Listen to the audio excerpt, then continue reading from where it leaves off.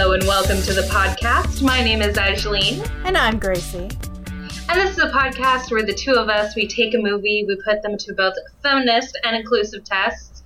Then we ask the most important question of them all. Is the movie good? And no, this is not a musical. That's the next one for Disney Dives. Aijeline, shamelessly plugging our Disney Dives podcast. We're doing amazing. Hamilton, so you should definitely check it out. Yeah, what y'all don't understand is we're recording both of these episodes July 4th weekend, and Aijeline is a Canadian, and she's like, too much American Revolution. It's true. It was so much this weekend. It was because Gracie was like, Gracie on Canada Day was like, hey, do you want to watch The Patriot? And I was like, fuck no. Fuck no. That is the last movie to be fair, I am watching on Canada Day. Let's be real here. To be fair, Hamilton was not supposed to come out until October of next year. And we had already scheduled this way back in February for, and we had gotten to the point where it was time to record this episode. It just happened to fall a month before it comes out, which is July 4th weekend. Was it really supposed to be not this, October of not this year, but the next year? Yeah. Wow. Yeah, and then but we're not here to talk about Hamilton. We're here to talk about another American Revolutionary War movie. And this is called The Patriot because, we've had Bad Movie Month, but with the Rona still giving everybody hell and cases going up by the thousands every day, especially in the U.S. Well, that's the thing. We don't come out with this episode for a full-on month. Right? And according to yesterday's calculations, there were 10,000 cases in Florida alone. So we're assuming that it's still ongoing a month from now when you guys are listening to us in the future. Do you wanna play a game? No. I just want to leave the real world behind for a little while. Wait, you don't want to guess how many people die in a month? No. Okay. I really don't. It's too dark for me. I actually just want to talk about this movie. So of course we've already done Bad Movie Month. You guys have just listened to all that stuff. We ended with Coyote Ugly. Angelina and I had decided way back in March when this stuff started going on that we wanted a good palate cleanse of bad movies, but we didn't want to do 2 Bad Movie Months in a row specifically.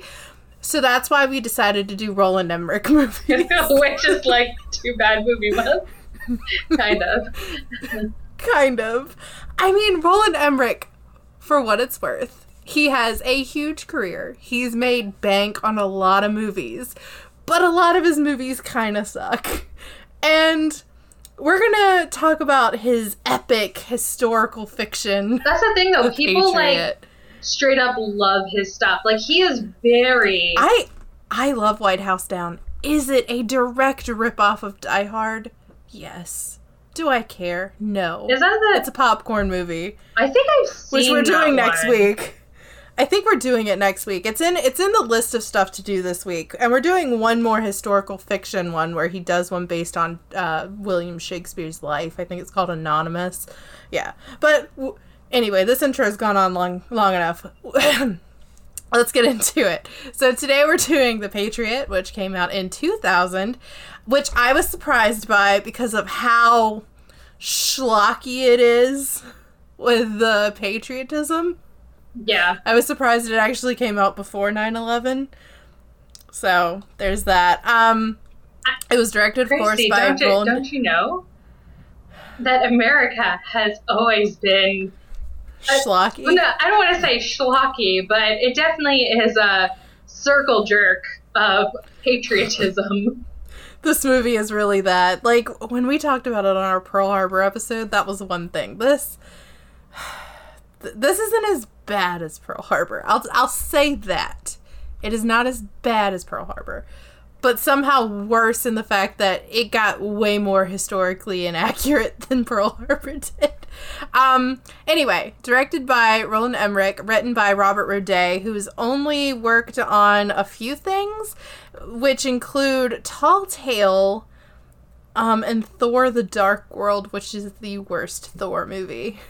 And he also did Saving Private Ryan. Like, that's his tour de force. Best work. Saving Private Ryan, I haven't watched it in a long time, but the opening scene alone is probably the most horrifically realistic portrayals of the Battle of Normandy.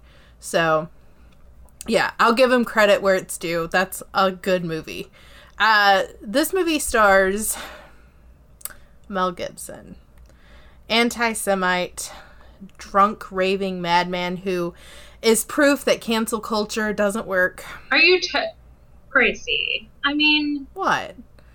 I don't think that's necessarily true. Like, has he had a career since that happened?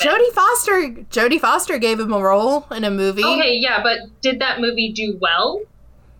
No, it was about a guy who talked to a beaver. Exactly. But he's still respected, is what I'm saying. There are still people who respect him, despite the fact that he told his wife that he hoped she got raped by a pack of N-words. Oh. He is a terrible human being. Oh, no, like, I completely agree, right? Yeah, you know what? You are right, because he did end up directing a movie that won 2 Academy Awards, so you're right.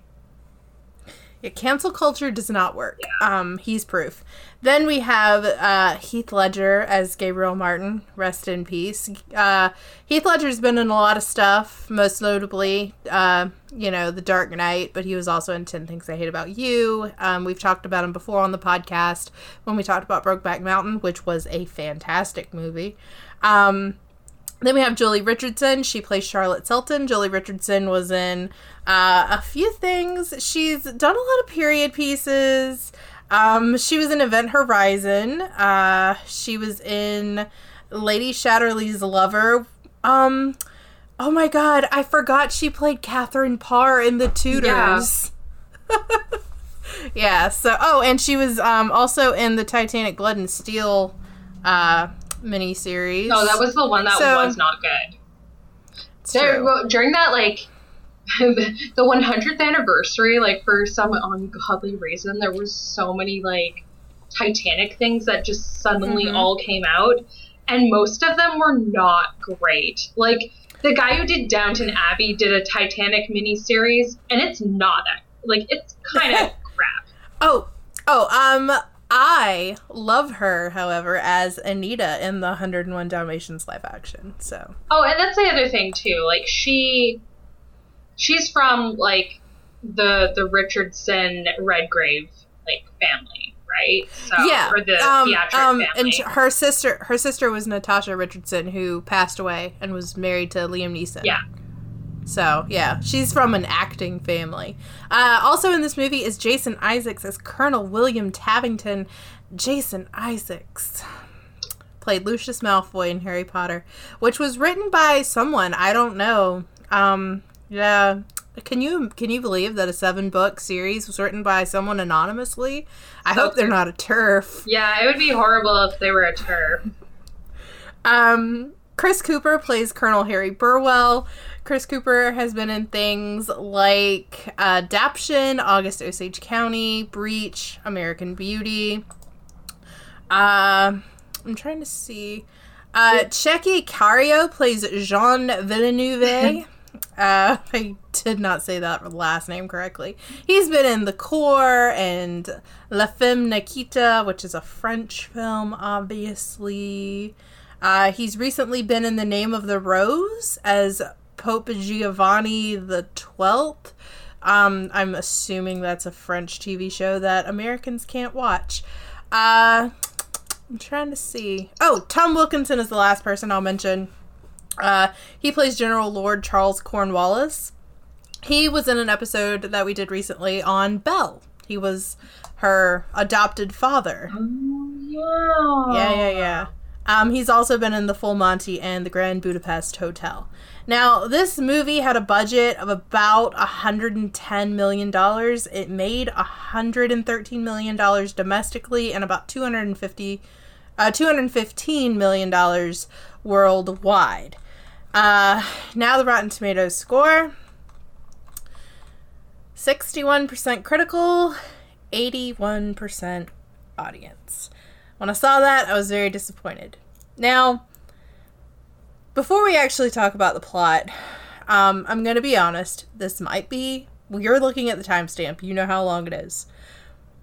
This movie is about my home state.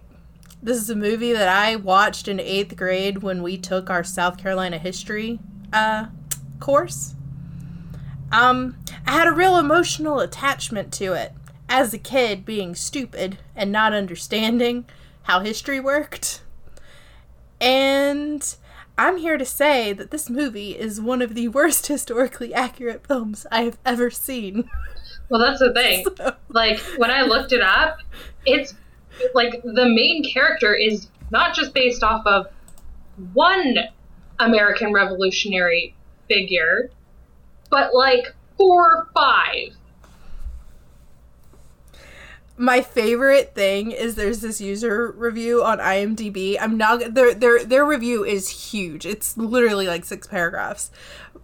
But their title: 10% historical drama, 30% flag-waving sentimentalism, and 60% Mad Max equals 100% twaddle. Oh my god, it was basically like Mad Max, but like America. Yeah, and I found this really great YouTuber who, I think his name is Brian F. I'll give Aisling the link when she posts this so you can see his thing, but he is doing a breakdown of this entire film, and he had a 2-hour video on how Benjamin Martin is a terrible character.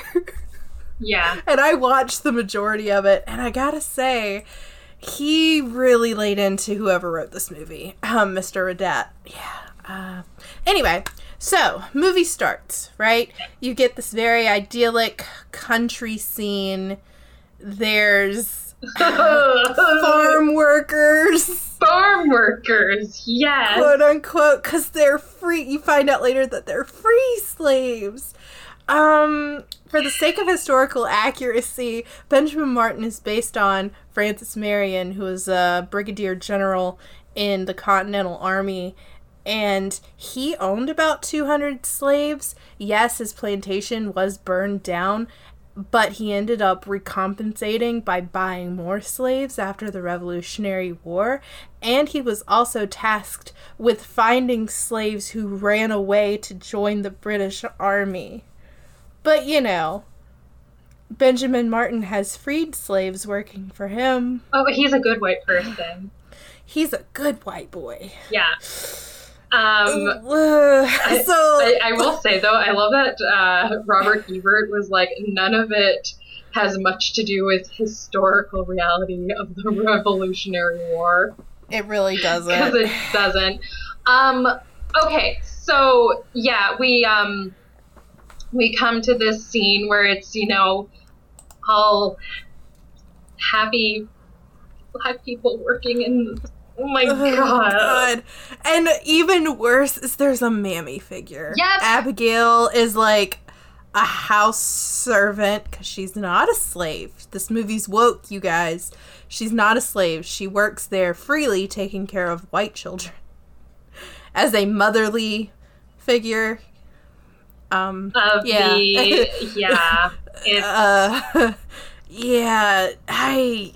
she's, you know, they're all really happy, you know. Oh, they're really happy. They're living that life. People. They're happy because they're working for their good white person employer who treats them like one of their like equals. Like equals. You know, historical context means zero.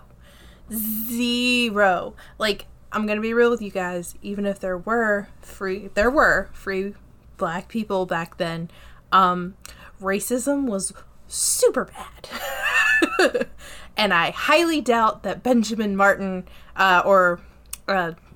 whatever, like, I highly doubt that this is that's the thing. in any way accurate. Even abolitionists were, like, still pretty racist. Oh, Harriet Beecher Stowe, huge racist, wrote probably the single greatest literary example as to what caused the abolition movement to explode before the Civil War, was a huge racist. Yeah. So that's the thing. Abolitionists, a good chunk of them were still racist.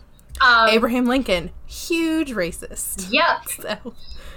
Okay, so we've got this, right? And they're living their happy life, but, you know, his son, Heath Ledger, is, like, not happy because he wants to go off and fight like all the other boys for the Continental Army.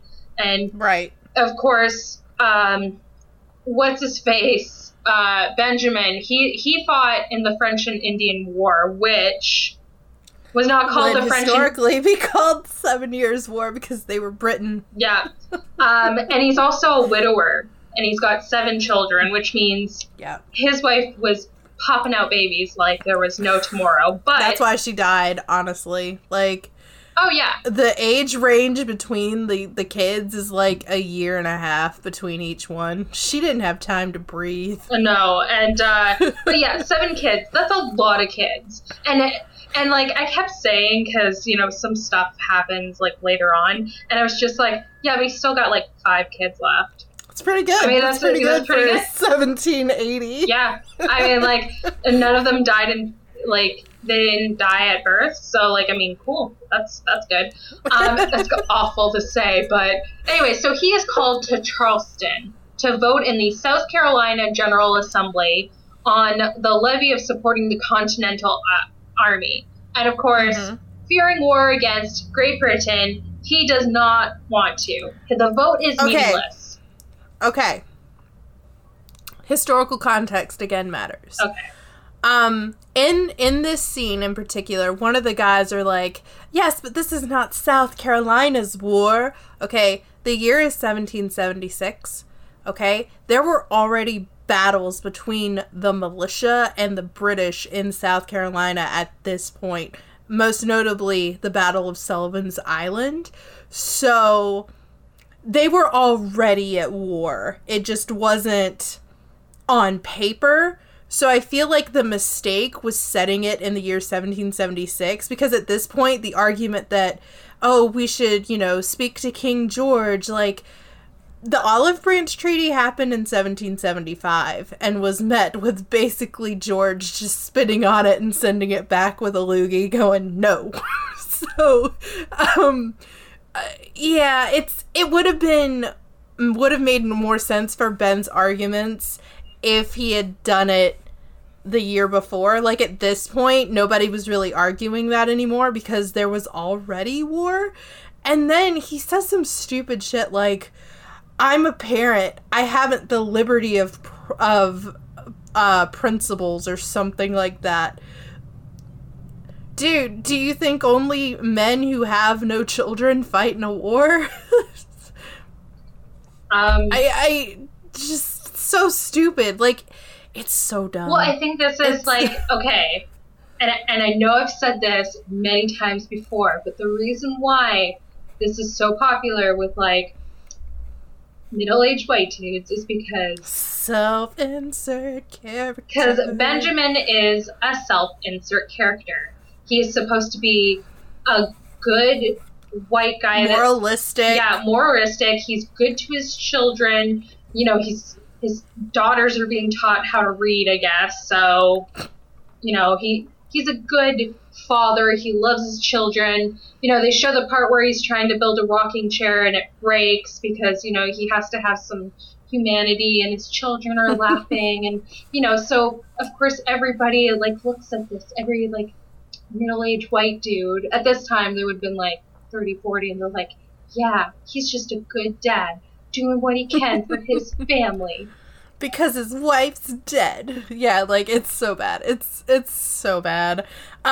So, what, oh god, what's his name?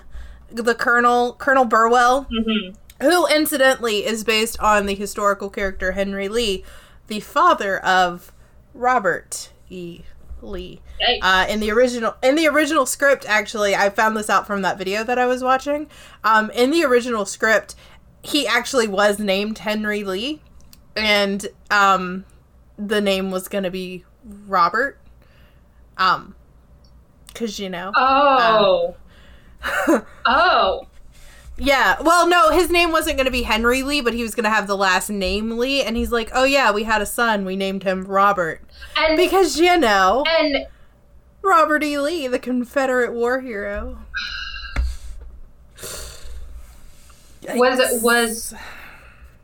Okay, like, or am I shaking you? No, but like, because they named their child after Gabriel, right? Mm-hmm. So it was Benjamin's son. That wasn't in the original script. Okay. That wasn't in the original script. They changed it in the final revisions to where Burwell's last name is Burwell instead of Lee, and then changed it to honoring Gabriel with the name of their firstborn son. But Harry Burwell is a sit-in for Henry Lee, who historically was the father of Robert E. Lee. So, there you go. How about that? See, when you say all, like, this American history, like, our American friends out there are going, yes, that is what happened. Ashlyn's like, I'm Canadian. I don't give a fuck. It's true. I know about the American Revolutionary War. Dirty traitors. But ungrateful You're goddamn right. ungrateful colonials. But nevertheless, sorry, I'm like thrown off by myself. Okay, so yeah, but Benjamin's son Gabriel is like, I'm gonna go and join the army, and join the militia. Yeah, and then calls his dad a coward. I mean, you're a coward, Dad. Well, and it's true. He is hiding behind his kids to, like, it's okay if you don't want to fight in the war. You can just say so. But, you know, well, you have like, to also think, like, his character, because at this point, like, just basing it off of, like, how old Mel Gibson was at the time period, right? Yeah, he's in his mid-40s. Yeah, so he'd be, like, a 45. And 45, like, at this time, like, whatever. He's old. That was old to, like, fight in the military. Like, it's pretty old now. Like, in World War II, 45 was too old. Yeah. That's what they don't tell you when you watch Saving Private Ryan, is most of the kids in the army were literal kids in the army. Oh, it's true. Like, as soon as you turned 18, and there was some... You were conscripted. And it's not just that, too. Like, it's... Like, there's some people who they join the military when they turn 17. Like, you're able to if your parents sign off, right? Yeah. So, because I knew somebody who did, and I remember being like, oh, why? Like, why would you do that? But then I joined the military, so I'm not one to talk. And that's how I met that chick that... Wait, never mind. Sorry. This is so dumb. I went to, like, a American cadet camp, and that's where that story comes from, when I was in cadets. So. Cool. Yeah. Anyways, sorry. Off track again. Yeah, so then we flash forward. What is supposed to be 4 years later. 2. No, it says 4 on Wikipedia. Are you telling me that Wikipedia is wrong? Yeah, Wikipedia is wrong. It was 2 years. Fine. Okay. It's 2 years. Okay. 2 years later has happened, and the fighting, suddenly there's a battle going on right near Benjamin Martin's farm. And Gabriel ends up coming into the house injured with a slash to the stomach. And so Benjamin's like, okay, that's cool. We'll take care of you. It's all great. No big deal. Well, the next day, instead of keeping his children out of danger, he decides to become a field hospital. And his children are helping all of these injured soldiers, both the Redcoats and the Continental Army. And to be fair, he probably got asked to do it. Yeah. Like, he didn't make that decision. The army came and they're like, yeah, so this is a field hospital now. And he was like, yeah. I guess, okay. Well, that's how it was. That's why there's an amendment in the Constitution saying that, I can't remember which one it is exactly. It's in the Bill of Rights, where basically a house is not, like, you don't have to give up your house for quartering of soldiers. Okay. Yeah. I'm not sure which one it is. It's like the 5th one, I think. Yeah. Because I think 4th is unwarranted search and seizure. So I think it's the 5th one is where you can't force someone to give up their home for military use, basically. Oh, and that's, like, just in your Constitution? Yeah. Oh. Yeah. Okay. Yeah. So, yeah. They don't really talk about that one. They talk about, like, the one to bear arms all the time. So that's the only one I really know. Speech. Oh, and free speech. Even though free speech isn't free because people have the free speech to tell you to go fuck off. It's kind of like the right to bear arms will not be infringed, except you can't own tanks and, rocket launchers. But I want a tank and I want a rocket launcher. You're not allowed. You're not allowed. That's because not you fair, want to know Gracie. why? The Russians are allowed to have them. Why not us Americans? Well, I'm not American, but why not us North Americans? Why can't I have a tank or a rocket launcher? The police have those things. Ooh, they do. Ooh, boy. So yeah, like, it's turned into a field hospital. And all of a sudden, we meet Jason Isaacs, who is Colonel William Tavington. He's actually supposed to be Bloody Tarleton, who was a British commander in the Revolutionary War. Bloody Tarleton was one of the first to initiate what was called total war, where he would target civilians and civilian populations in order of the colonists that he was fighting against. So, yeah, like, he was an evil dude, but not as evil as the movie makes him. Oh no, this man is cartoonishly evil. Cartoonishly also, evil. Also, the real general, the real guy ended up living until, like, 1833. Oh yeah, he got to live with his war crimes. Yeah, like, he became a politician. Oh yeah! Oh my god, he's got the same last name as, like, as somebody who is kind of famous now. Tarleton? Yeah, isn't that guy who was in the King's Knight or whatever, the King's Spy or something? The one with Mr. Darcy in it. You mean the Kingsman? Yeah, that one. Oh, the guy who plays the main guy is got the same last name. I don't think so. That's Egerton. Oh. It's Taron Egerton. Yikes. Yeah, I'm dumb. Yeah, you messed up. I'm real dumb. To be fair, Taron Egerton together does sound like Tarleton, kinda. Not really. Not but really. I was trying to save you. I'm just, you know what? Give me a break here. I don't know British stuff, and I don't know American stuff. I just know that, like, Canada was a place. It's still it's fucked. Okay. Ashleen's had to record, like, 4 episodes of a podcast today. She's burnt out, and we still have 1 more to go. It's true. I'm not throwing away my shot. Anyways, what ends up happening is, not Tarleton, Tavington shows up, played by Jason Isaacs, and he's like, these men gave quarter to the enemy, burned the house, killed the livestock, and then he finds the papers that Gabriel had sent, because Gabriel's a messenger. And Gabriel's like, oh, that was me. And so he's like, arrest him, hang his body, put it on display. Even though he doesn't really have the ability to do that. You would get a court-martial. Are you allowed to, like, kill the messenger? Like, that's kind of a thing you're not supposed to do. Yeah, that's actually something that the guy in that video that I was talking about said. He's like, realistically, since Benjamin Martin is someone who is seen to have had sympathy for not going to war and is a landed gentleman, like, this movie could have been so simply done if when Gabriel had been arrested and his son Thomas killed, because what ends up happening is Gabriel gets arrested and Thomas runs down to try and save his brother, and then Tavington shoots him. Now, if this had happened, Martin could have went directly to Lord Cornwallis, because he obviously knows a lot about, like, warfare conduct. Yeah. And Cornwallis obviously, like, fucking hates Tavington. So if Martin would have went to General Cornwallis and told him the situation, he would have probably gotten Gabriel freed without any issue. Yeah.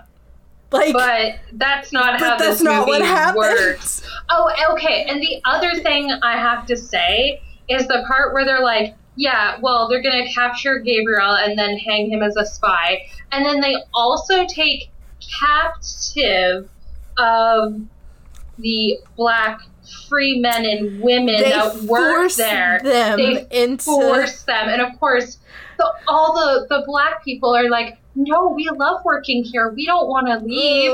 And I'm just like, it left a real sour taste in my mouth where I was like, that's like, what?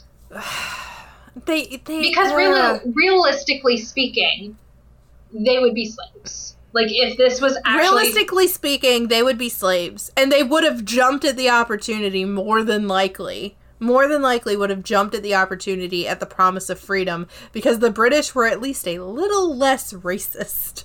At least in that, like, not really less racist, but they less likely to keep them in bondage. Like, yeah, well, we'll give you your freedom if you fight for us. And then they would have been like, what? Freedom? I'm pretty sure that the British actually had made an edict basically saying slavery was no longer legal in the colonies. I'm not 100% sure, but Are you trying to say that the American Revolution, just like the Civil War, was because of slavery? I'm just saying it wasn't maybe just the sugar tax that was a problem. I'm just saying, like, don't quote me on this. Oh, God, now I gotta look it up just to make sure that I'm right. But I remember reading something about that. England frees slaves in American Well, we know how that goes for people in the South. You free slaves, they get real mad. Yeah. They're still mad. They're still mad. Mm-hmm. I can't find it right here, but don't quote me on it. Don't quote me on it, but I do believe I remember reading something about that where they basically were, like, cutting off slavery. So, as a punishment for the people rising up against them. Okay, so that's when, Thomas dies, even though Thomas was, like, he was on board. He wanted to go and fight, too, even though he was definitely too young. He is killed, and then their house is burned to the ground, and all the wounded Americans are executed because war crimes. And, of course, after the British leave, that is when Benjamin, who is one man, must go and save his oldest son. So he takes his two... two eldest sons. I have things to say. Gives them rifles. Already. Okay. Yep. First of all, there was a very offhanded joke that the middle son said at the dinner table that we kind of glossed over. Okay. Where he's like, they'll kill all the men. Lord only knows what they'll do to you women. He's 12. Why does he know about something like that? Also, why is he saying that to his 8-year-old sisters? Like, his 8 and 3-year-old sisters. Yeah, like, those are children. And I mean, I know that there's horrible war atrocities that happen. But why did he say that? Yeah, why would he say that? And also, gross. Not to mention, why did Benjamin leave his daughters by their dead brother and didn't give either of them a weapon? No. One of the boys is at least the same age as the, 8 or 9-year-old daughter, right? He's probably even younger than her, or maybe he's right at 8 years old. Maybe she's 10, right?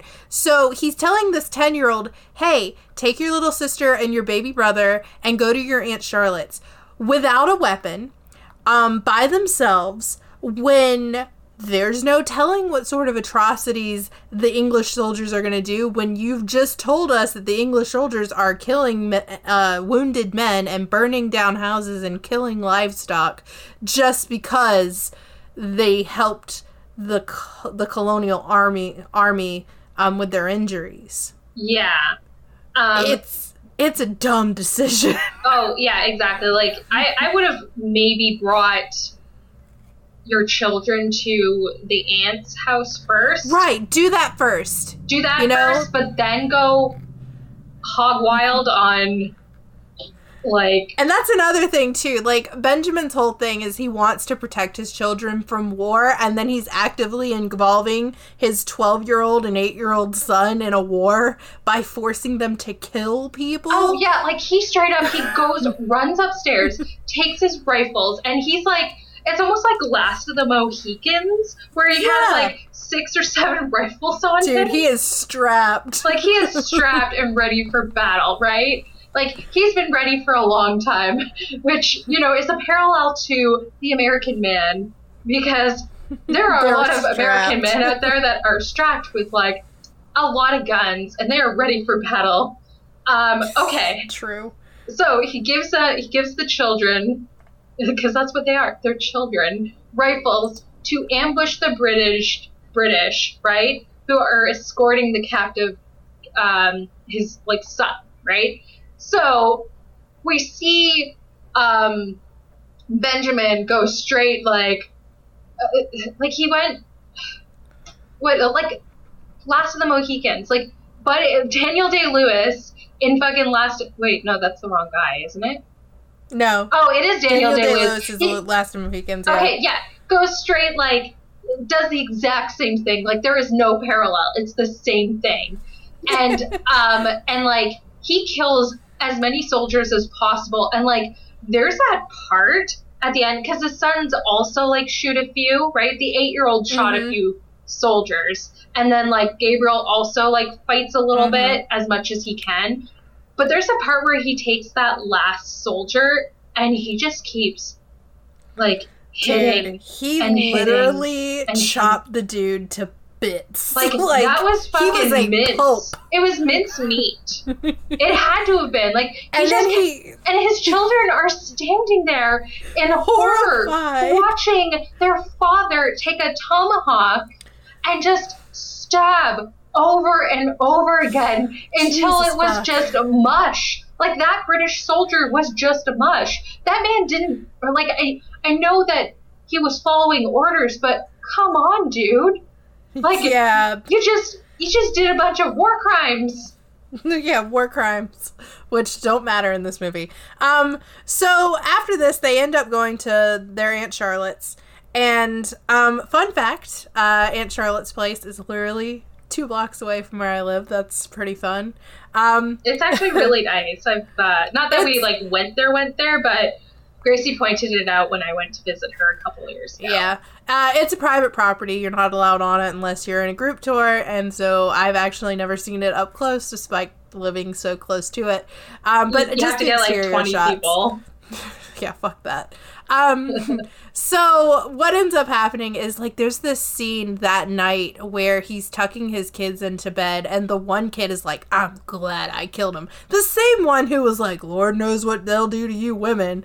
Like, the child is fucked up. I'm surprised that one of the children didn't take out cats. That's the thing. I'm surprised one of the children didn't reach up with, like, a handkerchief and wipe the blood off his father's face. Because, like, there was a lot of blood on Mel Gibson's face. I'm just saying, his, like, middle son is probably strangling cats, okay? He's yeah. Oh, yeah. And he's then a he straight goes up to serial killer. Like, that's the thing. I'm glad I killed them. You are 12, sir. Yeah, like, you're gonna go into the War of 1812 and cause horrific crimes. Yeah, you're ready. Which I have to say, why is there no great American story about the War of 1812? Oh, that's right. A stalemate? Because, yeah, it was a stalemate, except that we won most of the battles. That's right. And Thomas Jefferson went, oh, we can simply walk into Canada and it would be fine. They would gladly rejoice and go, yes, take us over. Except that we went, fuck that. We know all about you and we do not want that shit in here. Just kind of like how we're doing right now with closing our border.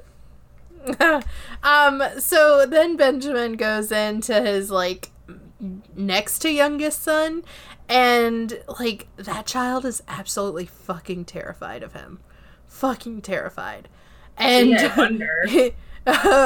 honestly, I would be too. So then he goes downstairs and he sees that Gabriel is dressing up and leaving for battle, and he's like, no, you can't do that. If you do that, you're gonna make all your other, you're gonna cause more death. He basically blames Gabriel for Thomas's death because, it would have never happened if you hadn't joined the army, that kind of thing. I don't know, man. You, like, mushed somebody's head with a fucking tomahawk. Like, I don't know who's the one in the actual wrong here, but, like, come on, Dad. Yeah, like, and Gabriel's like, I joined the army. I am not going to be a deserter. It is my duty to fight. And then Benjamin's like, that's horseshit. You're my son. You're my son.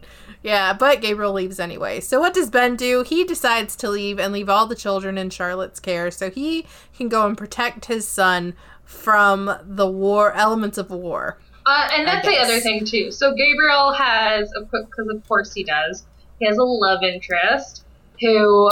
at one point, like, she was kind of, like, thrown in there. Like, she's barely in it. So unnecessary, unnecessary. Honestly. There's a part where she goes in there and she, like, says a great speech. And, like, all the men are like, yes, the woman talked. Very good.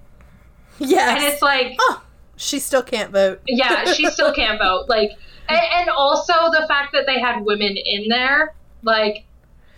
Also not historically accurate. Women would not be in a chamber of commerce when they're trying to levy a vote. Yeah, I mean, like, as I appreciate their little subtleties of feminism, but, like, try to be so historical. Woke, guys. Like, get fucked, okay? Try to be historically accurate here, okay? Men were trash to women for a very long time, and they still are. And white men were super trash to black people and didn't free their slaves like that. I'm just saying.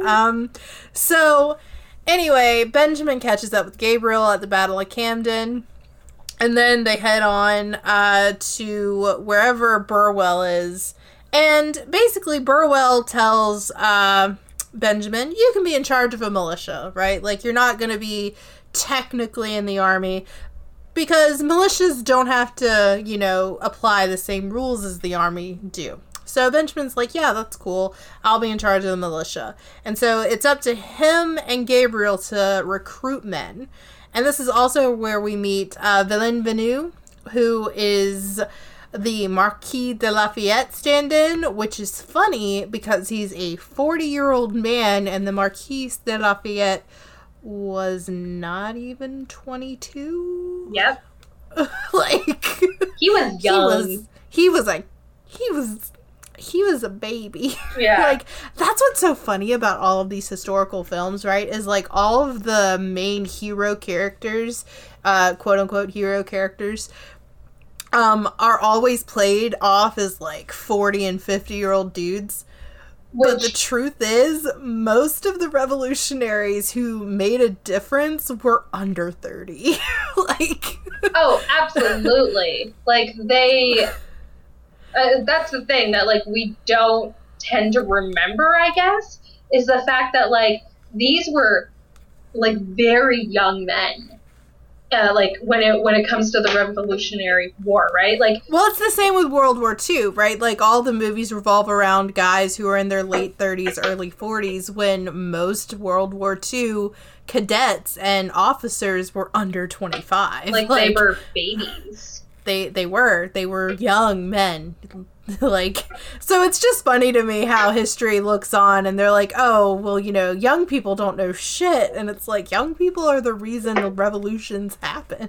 Yeah. So. Well, exactly. Like, either revolutions or, like, they're the ones that are called up to actually go and fight. They're the ones who actually do the work while the politicians, like, are able to sleep at night. Yeah, good for them. Which, I don't know, it just makes me so pissed off because it's old men sending young men to war, and it's like... it's always old men who also don't have to worry about their own sons being sent off to war. They're sending the poor kids. Oh yeah, absolutely. Like It's the poor kids. yeah, it's the poor kids that have to go to war, and because they're like when you're fucking dirt poor, there is not many. Especially in a super capitalistic society, Yeah. you don't have opportunity. You don't have opportunities, and that's if you want to get out of like poverty. The one way to do that is to join the military. For sure. Yep, I know a lot of guys that ended up joining the military right after high school just so they could go through and get their college degree, and then ended up having to give like between 7 and 10 years of service to the military during war times. You have to sacrifice your body and health and emotional well-being in order to graduate from college because it's so expensive that you can't afford it. But, you know, capitalism is amazing. Well, yeah, and I mean, you know, because the idea of having to go into extreme debt to go into, you know, school, like, that's crazy. Well, like, that's the American dream. That's the American dream, is to go into thousands of dollars of debt and have to live the rest of your life trying to pay off that debt. It's true. Anyways... so I just wanted to mention Marquis de Lafayette's real age, since they have a 40-year-old guy playing his stand-in. Anyway, Villeneuve goes with Martin to this seedy little place that looks like the snuggly duckling from Tangled. It's true, I did. I have a dream. I have a dream to kill redcoats. But yeah, it basically is like the worst piece of shit pub that you've ever seen in your entire life. And then Villeneuve's like, "Are you sure we are at the right place?" And so Martin goes, "God save King George," and they nearly kill him.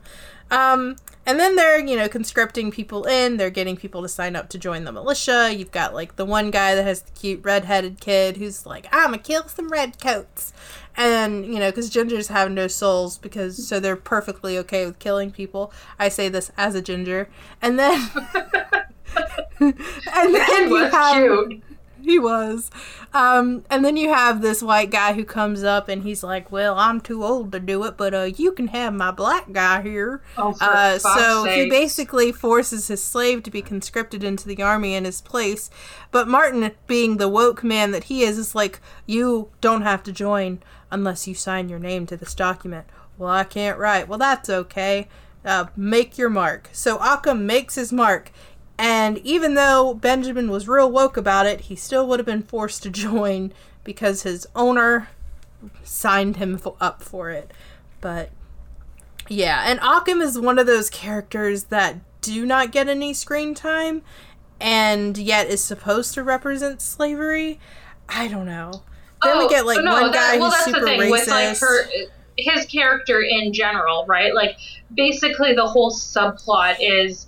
he's dealing with racism within the army, and there's one particular guy that's just like a super racist. Yeah, and like racist. By the end of it, he's like, "We're brothers in arms. I'm no longer racist. Racism solved. Turn down for what?" Yeah, it's so dumb.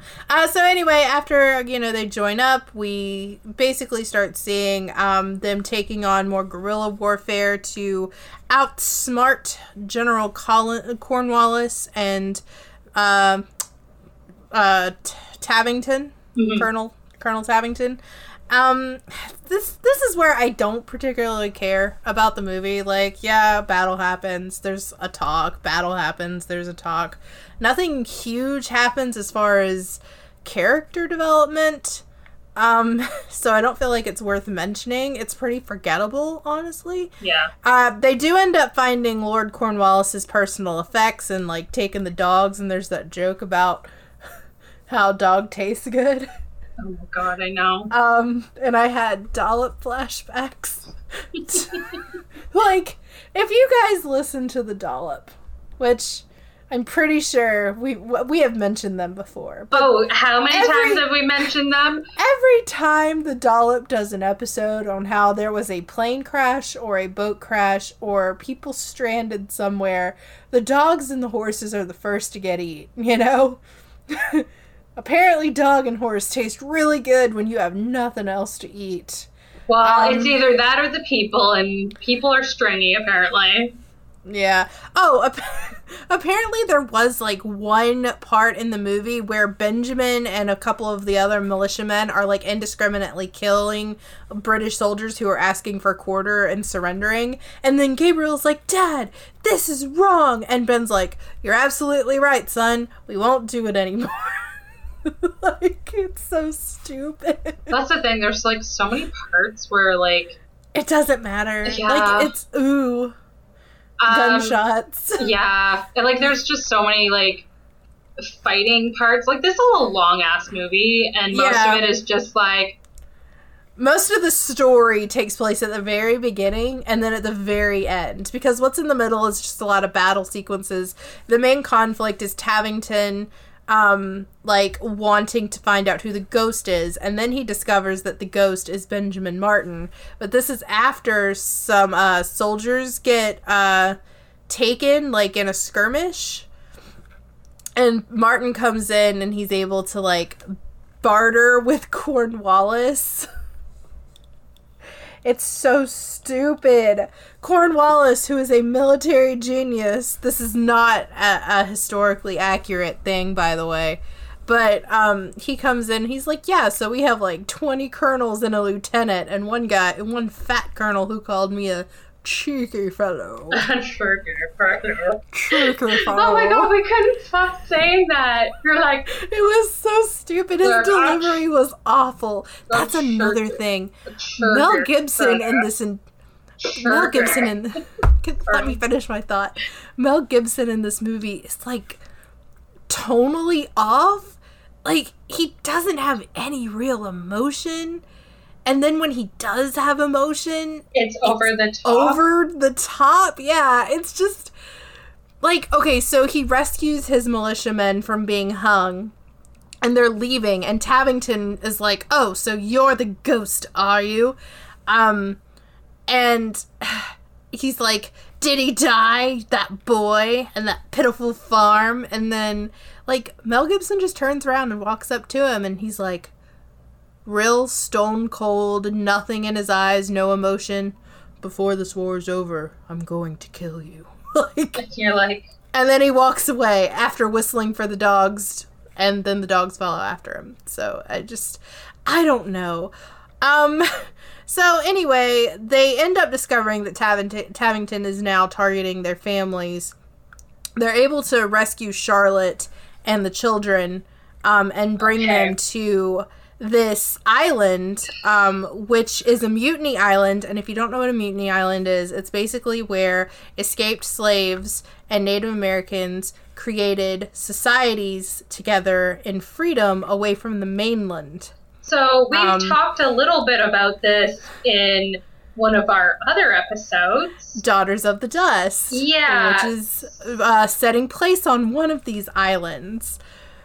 So they get here, and of course, it's, you know, basically like a Creole culture, right? Like, it's a lot of African influence and everything like that.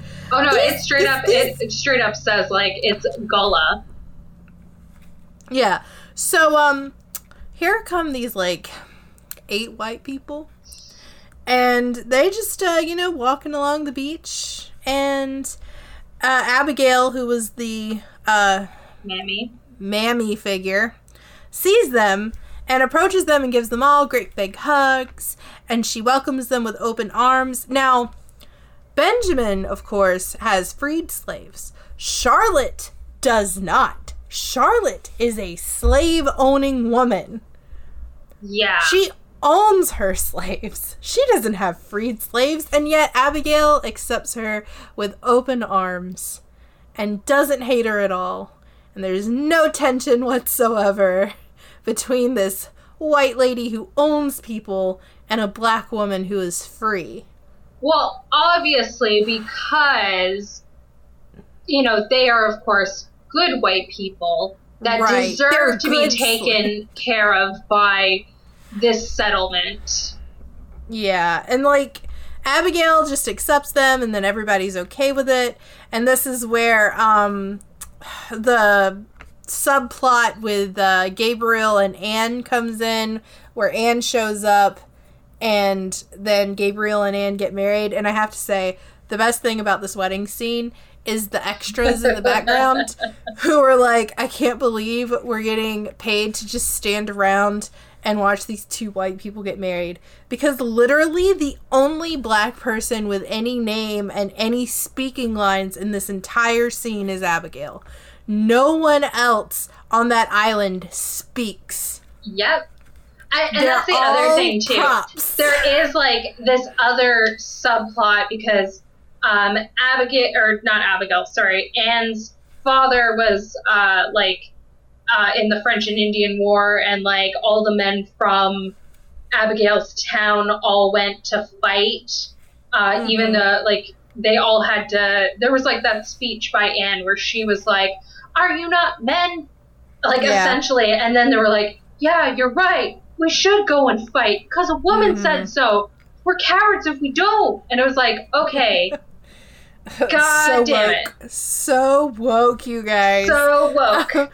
So, yeah, like Anne and Gabriel getting married and, you know, they're having a good old time. They get a honeymoon, but there's also a subplot between Ben and Charlotte. Now, Charlotte is Ben's his dead wife, it's her sister, right? So this is his sister-in-law. Now, if you love history like I do, you would know that in Tudor England, under Catholicism, you could not marry your in-law if the brother or sister died because it would be considered incest. And so I find the relationship just a little weird. And we don't know Charlotte's story. Like, obviously she's a widow, right? Because she owns her own property. You couldn't do that unless you were a widow. And right? I guess she has no children either. And she has no natural children, but she does end up having a kid at the end of the movie. Like, she's got an infant. So I guess the husband she did have couldn't give her one. Like, because she's an older woman, right? She's in her mid-30s, early to mid-30s. I'm looking up how old... Okay, yeah, so she would have been, like, 35 when... Yeah. Like, the actress was playing her. Yeah, so, like... You know, she's in charge of her own estate. She's widowed, obviously, even though it doesn't say so. Like, she has no backstory. Yeah. I'm just getting the impression that she was, based on her age and everything. Okay, yeah, so I agree. I with, like, the fact that this is gross. Like, it's just weird. Yeah, she looks a lot like her sister. I don't know. I don't like it. I just feel like it's a weird relationship. Yeah, like, I mean, imagine for, like, a moment, right? Like, you loved your wife. You had 7 children with her. Maybe more. We're not sure. And then she passes away. Devastating, right? Right. You've been together with this woman for at least 15 years when she dies. Yeah, if not, at least 15 years. So, like, there was a whole, like, life there, right? And then you're, like, she's been dead for a couple of years, and her younger sister comes along, and you're like, this woman is taking care of my children while I'm off fighting. Well, you know what that means. Wife material, gotta get married and put a baby in that. Yeah, and I'm also assuming she's a widow because they fuck without getting married. So, a man of principle and morals such as Benjamin Martin would never deflower a woman. So, yeah, I'm assuming she's a widow. Again, none of the women in this movie have any real backstory. So we're just speculating. They honestly have there's really nothing to the female characters in this movie.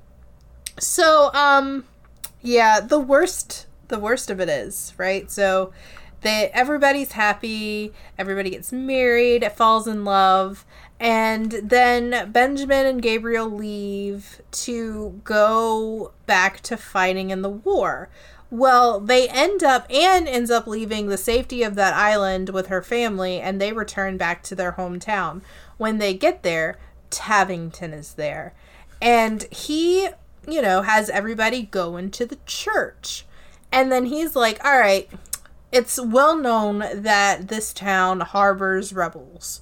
So you guys are going to tell me where Benjamin Martin has his camp, or we're going to, you're going to die.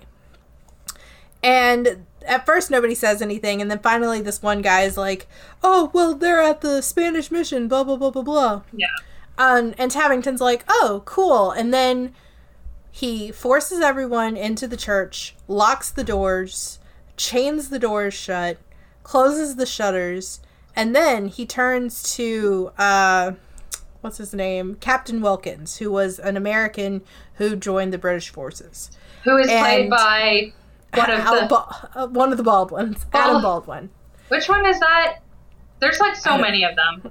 Adam Baldwin. It's that Baldwin. Is that the one that isn't his daughter Haley? No. No, it's not that one. He was in Independence Day and Full Metal Jacket and Serenity. Oh yeah, he was also in Firefly. Like that was his. Yeah. So anyway, he's told by Tavington to burn down the church. He's not related. He's not related to the Baldwin brothers. Oh, how about that? Yeah, he's the one who kind of looks like a Baldwin, but it actually isn't. Yeah, that's funny. Maybe they were like cousins distantly or something. No, like they're not even from the same area. Holy shit. Well, my bad. Anyway, he gets told by Tavington to burn the church. And he's like, but sir, there are women and children in that church. And Tavington goes, didn't you tell me that anyone who helps against the crown deserves to die a traitor's death? And so Wilkins sets fire to the church with a couple of the other officers, and everybody in the church burns up and dies.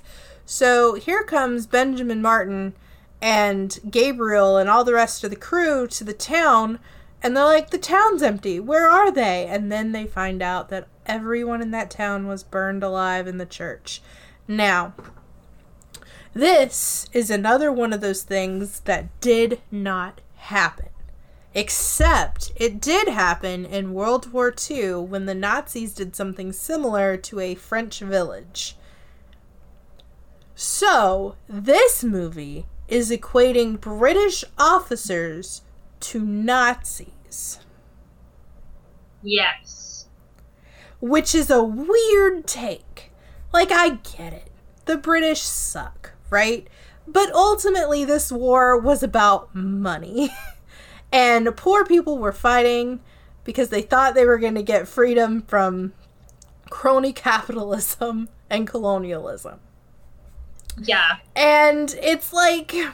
Well, for the longest time until somebody, like, mentioned that, like, hey, maybe that didn't happen, like the church burning thing, like, I thought that actually happened. I was horrified by that scene. Like, that was a horrifying take. And it's a cartoonishly evil take of Tavington's character. Yeah. Like, don't get me wrong, Tarleton, historically, did some terrible shit. But they make Tavington so grossly evil. Okay, I know I've mentioned this before, but a great villain is a villain who has depth and who has motivations that you could possibly even, like, stand with. For example, Black Panther, right? Killmonger is one of those greatly written villains who has a backstory, who has motivations that you might even find yourself agreeing with, just not with the motivation of how he's going about changing it. Mm-hmm. Like, that makes a great villain when you have dynamics. Yes. Tavington has nothing. He's literally just evil dude. And it makes the whole plot so weak by having him be just this evil character with no depth who's only in it because he wants a plot of land in Ohio. And I mean, why would you want to go to Ohio? Like, nobody Cedar Point doesn't even exist at this point. Why would you want to go? Cedar Point? That's in a place... No. Yeah. Cedar Point is in Sandusky, Ohio. I know my geography. I know. I was going to say, like, in Sandusky, but, like, that name's been tarnished. So, yeah, you're right. Like, it's in Cedar Point's, like, not even there. And, like, what's the point? What's the point? Like, nothing good you're is a swing state? So sorry. Like, guys. even people in Ohio are like, no, don't come here. We have Cedar Point now, so, like, listen, okay. I just make these jokes because around here we have something called we like to call y'all FIFOs, and if you don't know what a FIFO is, it's a fucking idiot from Ohio. Because when you guys retire, you come here. So we call you FIFOs. I'm just saying, it's just like a traditional regional rivalry. Oh my god. I am shook. Like, what? You've never heard of FIFOs? Well, you know what? I am sure that people in Florida say the same thing about fucking snowbirds. Because, like, honestly, fuck snowbirds. They're the worst. Like, you make all your money and then you come and retire here because the property taxes are lower, and it just makes the beach so crowded. Yeah, and then, like, you also have to think, too, it's nice that you guys get to retire because our generation will never be able to retire. True. My FIFO comment is only for the boomers who have money that come here and retire after they've made all their money. That I'll never see. Yep. It's not talking about my generation of millennials or the Zoomers. Zoomers. So, yeah. So... Yeah, the Gen Zers. So yeah, this is a stupidly cartoonishly evil thing that did not happen, but somehow manages to equate British officers with Nazism. So Gabriel, after everybody is buried, decides to go after Tavington in revenge, and then he ends up getting killed in the stupidest way possible, because he shoots Tavington, and instead of going and, like, going on with his life, like, I shot the bastard, time to go home, he's like, no, I'm gonna be just like my dad and make sure he's dead. I'm gonna cut him to a bloody pulp. Oh my god, I'm surprised he didn't come out with a tomahawk and mince the guy's back of the head like his dad did. Yeah.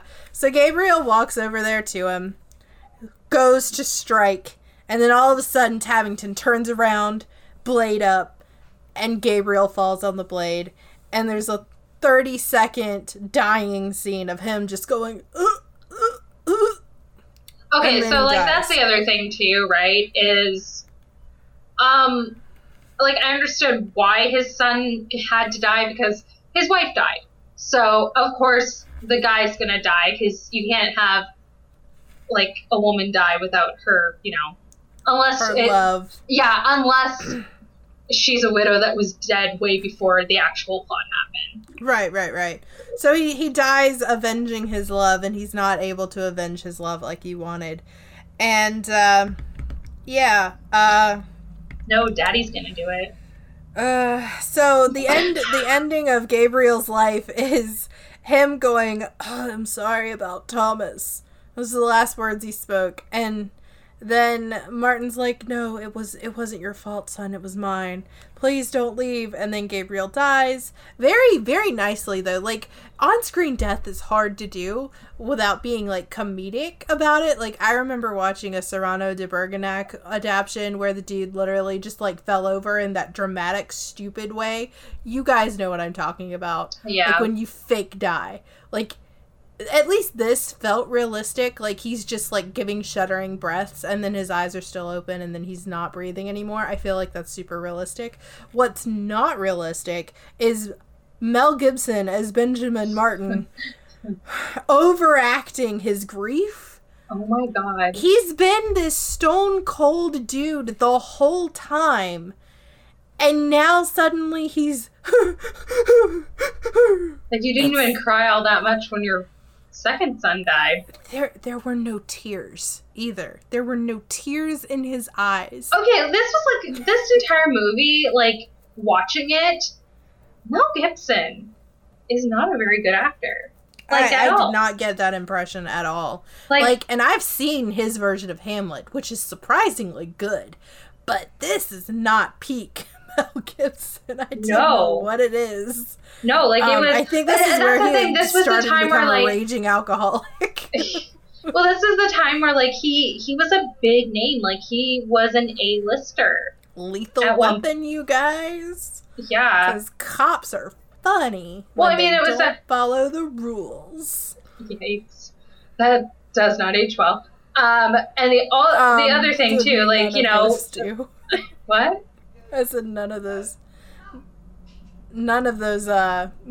cop buddy movies age well. No, honestly, not at all.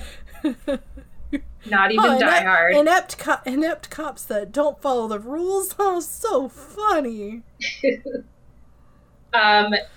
Yeah. So Gabriel's dead. Yeah, Gabriel's dead. It sucks. And so at first we think Benjamin's just gonna go home. Right? Like, you know, he's laying there with Gabriel dead in front of him, going, that's it, I'm done, I'm going back to my children, I'm tired of this war, I don't want to see it anymore. And then fucking what's-his-face comes in, and he's like, yeah, but, like, you should avenge your son's death, though. That's the other thing, too. His other buddy from before, like, his wife and child died. Like, the redheaded child that was like, I want to kill some redcoats. Like, that kid's dead. Yeah, and so he, like, literally killed himself. Like, yeah, like, he shot himself in the head. They were like, no, don't do it! And he, like, did it, and bang. It was like, oh, okay. Okay. Yeah. Yeah, it was, definitely a horrific thing to watch. But, yeah, so Burwell's like, yeah, you should avenge your son's death. So, we get to the Battle of Cowpens? Yep. The Battle of Cowpens. Which, when this battle starts, one of the things we really haven't touched on is Occam's character growth, quote unquote. It's not really that. Occam finds out that after a year of service, if he serves the Continental Army, then he will be freed. And at this point, the racist Mr. Scott is like, oh, it's October now. You're free. Y'all, the Battle of Cowpens didn't take place in October. It took place in fucking January. What a small, indiscriminate, small thing that you could have gotten right and didn't. Like... Yep. January 1789. I'm 89? I'm disappointed. Damn, that was a long war. 1789. No. Yeah, it was like 15 years. No, the Battle of Cowpens was 1781. You're right, my bad. I meant 1781. 1789 is I'm on Hamilton brain. That's why I said that. 1781. Because Yorktown was also 1781. Yeah. Jesus Christ, Gracie. Get it fucking together. That's when the war ended. That's true. Yes, 1789, I think, was like the the Constitution was finalized. My bad. Something like that. I don't know. Fucking hell. I've lost it. But I do know that the Battle of Cowpens was in January of the last year of the war. Like, within the last 6 months. So, it was the deciding turning point. And then, like, Occam's like, oh yeah, now I'm free. And, like, okay. Yeah. So... Then the British appear to have the upper hand until Benjamin rallies the troops forward against their lines and Tabington rushes to attack him. The two of them fight, like, there's a bunch of wounds. Benjamin, like, is, you know, it appears that Tabington has the upper hand and that, you know, he's gonna win. But then at the last second, Benjamin dodges the attack, stabs Tabington, avenging his son's death, and the battle is the Continental victory. Cornwallis sounds the retreat. I have to say this because I don't know if Robert Radat ever read Outlander, but it gave me real Jamie versus Randall vibes. Like, oh, you really cannot tell me that this was not partially, like, inspired by Outlander. Like, absolutely it was. This is Jamie Fraser versus Randall. Like, when they were casting for Outlander, I immediately, like, when I was reading Outlander before they started making casting announcements, I was thinking Jason Isaacs in my head for Frank as, like, you know, I mean, I feel like he's a little bit too old at this point to. But then again, how old's Tobias Menzies? I don't know. I think they're around the same age. I think Jason Isaacs is a little bit older, but he's 57. Yeah. Like he could still pass as a younger guy. He recently did a TNT TV show or something like that. So, he's still kicking it. But yeah, like that's who I thought of when I was reading Outlander was Jason Isaacs in this movie in particular because of the uniform and everything. So I just thought it was funny. He definitely had like that. Jason Isaac definitely has that more, I am ashamed to say how sexually attracted I am to Jason Isaacs, despite the fact that he never plays the good guy. Oh my God. He is a bad man. He was also in Avatar, The Last Airbender. Not the movie, the TV show. Okay. Oh, he was also in, was that him in, God, was he in what's the name of the movie? Apollo 13? Was he in Apollo 13? No, he just looks a lot like the guy that plays Lieutenant Dan. Oh, I'm sorry, what? What? He wasn't. I messed up. He does not look like... What? I have always got those two confused. Don't ask me why, but I have. Oh, he was Captain Hook in the 2003 Peter Pan. Again, yeah, I don't know what it is about Jason Isaacs. It's his accent. I know it is. And those really, really pretty blue eyes. Oh, he has straight up, like, very intense eyes. It's the intensity. That's what it is. Whew. Yeah. So, anyway, the movie ends with victory and, Benjamin and his children and his new wife, Charlotte, go back to the farm to rebuild it. And, there's this scene where Occam is standing there next to Scott, who's now a woke guy who doesn't, think racism is a thing anymore. And he's like, yeah, Gabriel spoke about how, this was a new world of freedom. And it's so idealistic. And it's just like... Black people weren't freed for like another 90 years. Yeah. Also, I just love the fact that considering South Carolina's population was like 40 to 50% black at this point in time because of slavery, it's funny to me how many fucking white people there are in it. Not to mention, y'all, we're doing Hamilton. Like you guys can listen to our Hamilton episode on Disney Dives. We can talk about John Lawrence. Mm-hmm. John Lawrence fought a majority of his time in South Carolina. He is never mentioned. His black battalion is never mentioned. Oh, absolutely. The only historical figure besides Cornwallis that's really talked about as far as a military leader is Gates. Is General Gates. So it's just like, wow. Well, that's the thing. Even George Washington isn't, like, we see a glimpse of him, right? When at Valley Forge. Yeah. Like when Gabriel is, up in the north, freezing to death. Yeah, he managed to survive Valley Forge. Good on him. So, yeah, I mean, that's the movie. It ends, I guess, satisfactory. No, it doesn't. I guess. It was hard finding I'm reading the trivia. It was hard finding a swamp for filming. The production rented out a botanical garden and flooded it. I live like 5 minutes away from a swamp. It's okay. The other thing too is like when they mentioned like the script in general, it was like the idea of like the character William Wallace, which Gibson portrays in Braveheart, right? Martin is a man seeking to live his life in peace until revenge drives him to lead a cause against a national enemy after the life of an innocent family member is taken. It's basically Braveheart, but like America. It really is. Like, there's one scene where he's giving, like, this rousing speech to his militia, and I'm like, they may take our lives, but they'll never take our freedom. Like, it reads the same. Oh, also, the thing I wanted to mention about Occam's thing before we get into the actual trivia is Occam was part of the militia, right?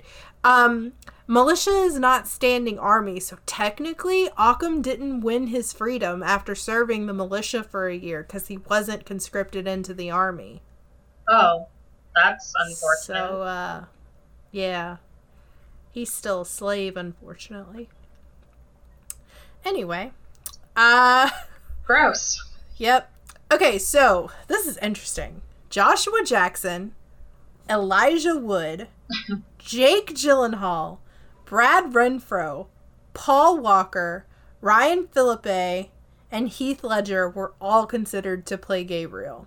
And it ended up coming down to Ryan Phillippe and Heath Ledger.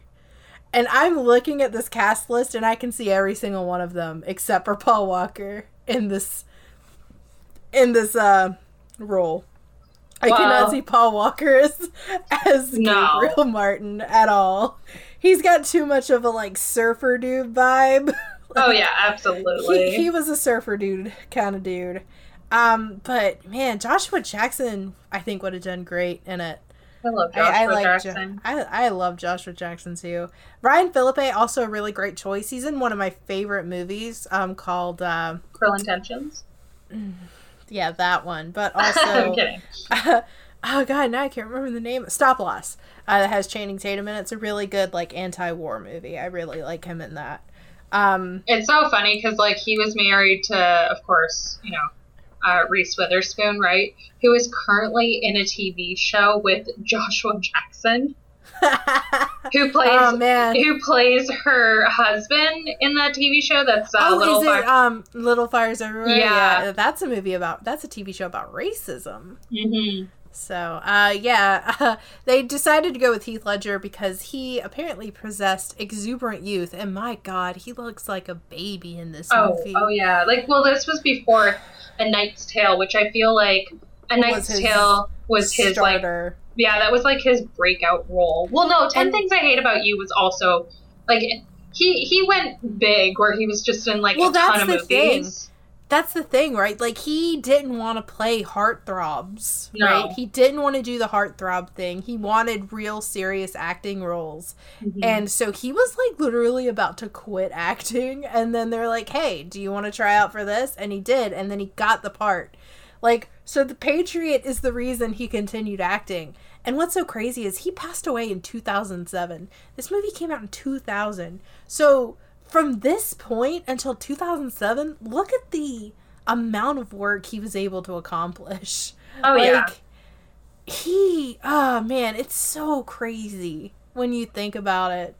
Like, how little of a time he actually did and how much of an impact on filming he made. Like, he chose his roles very well. It's really unfortunate that he,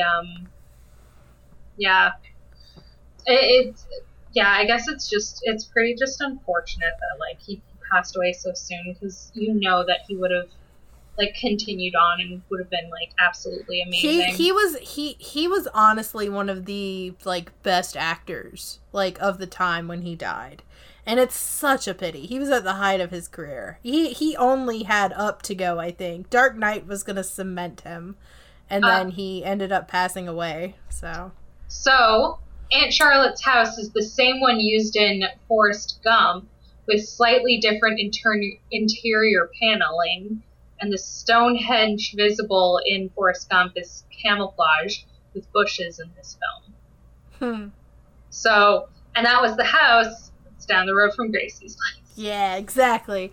My favorite thing that I've read on the trivia page is that Harrison Ford declined the role that was given to Mel Gibson because he felt the script had boiled the Revolutionary War down to a one-man's revenge melodrama. And I mean...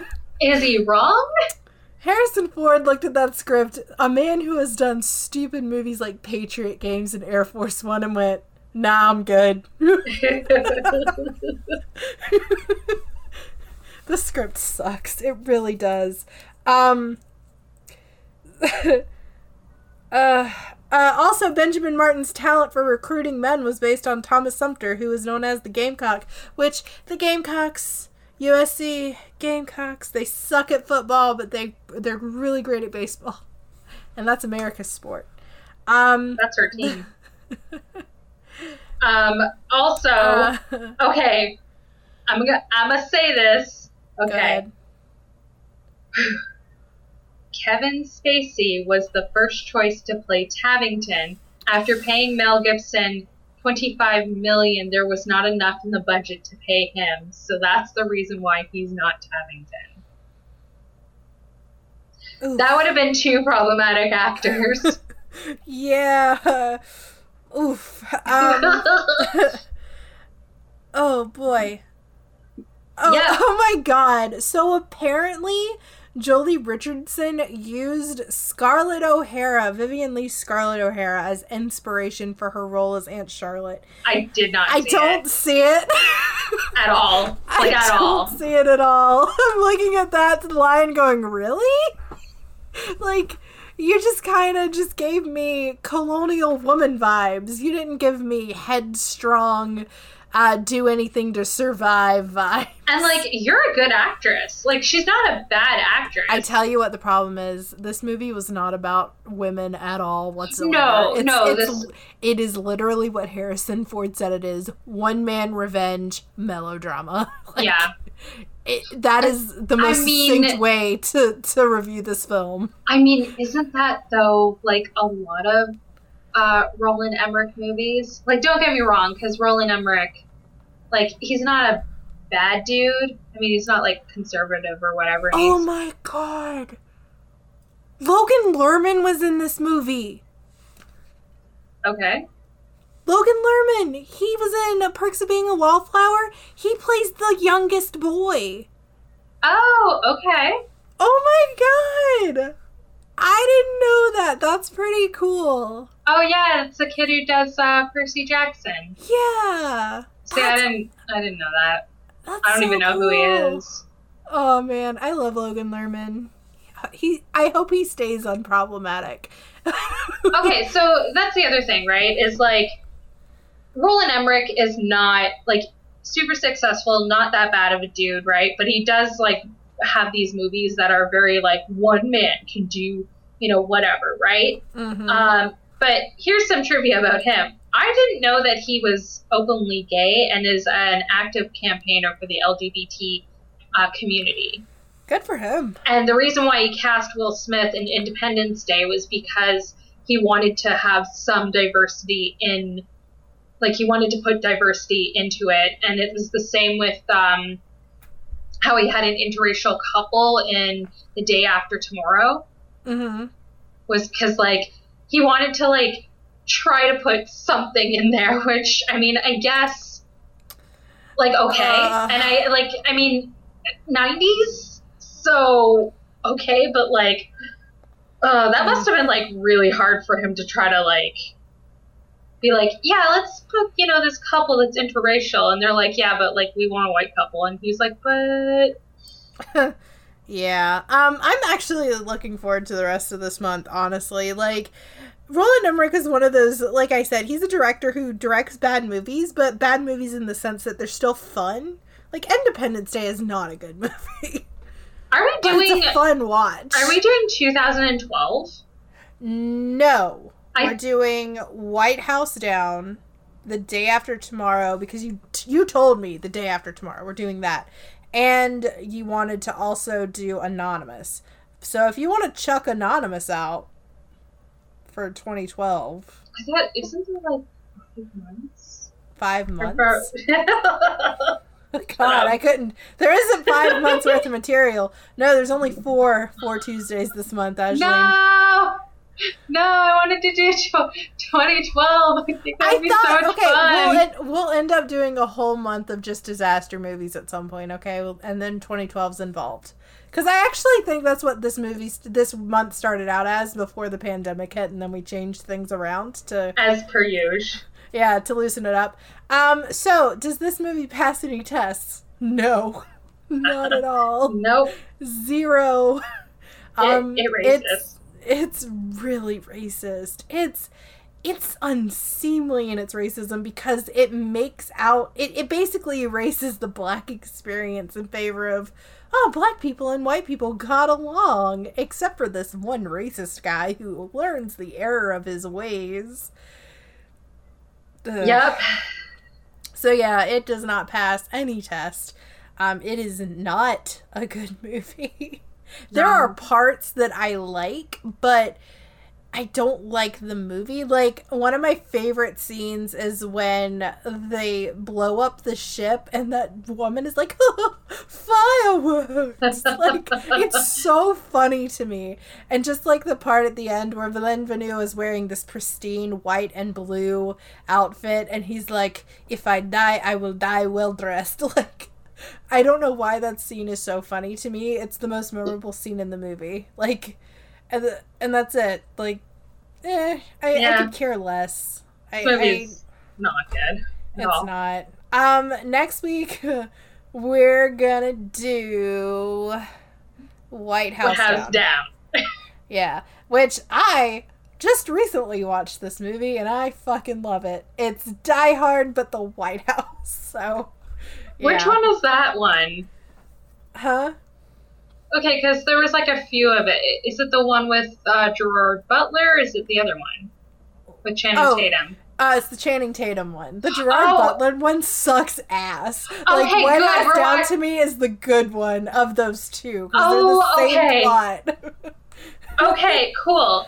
I'm happy about this, because I've seen the other one with Gerard Butler, and I went to see this movie in theaters for some ungodly reason with a guy that I was seeing at the time, and it was not good.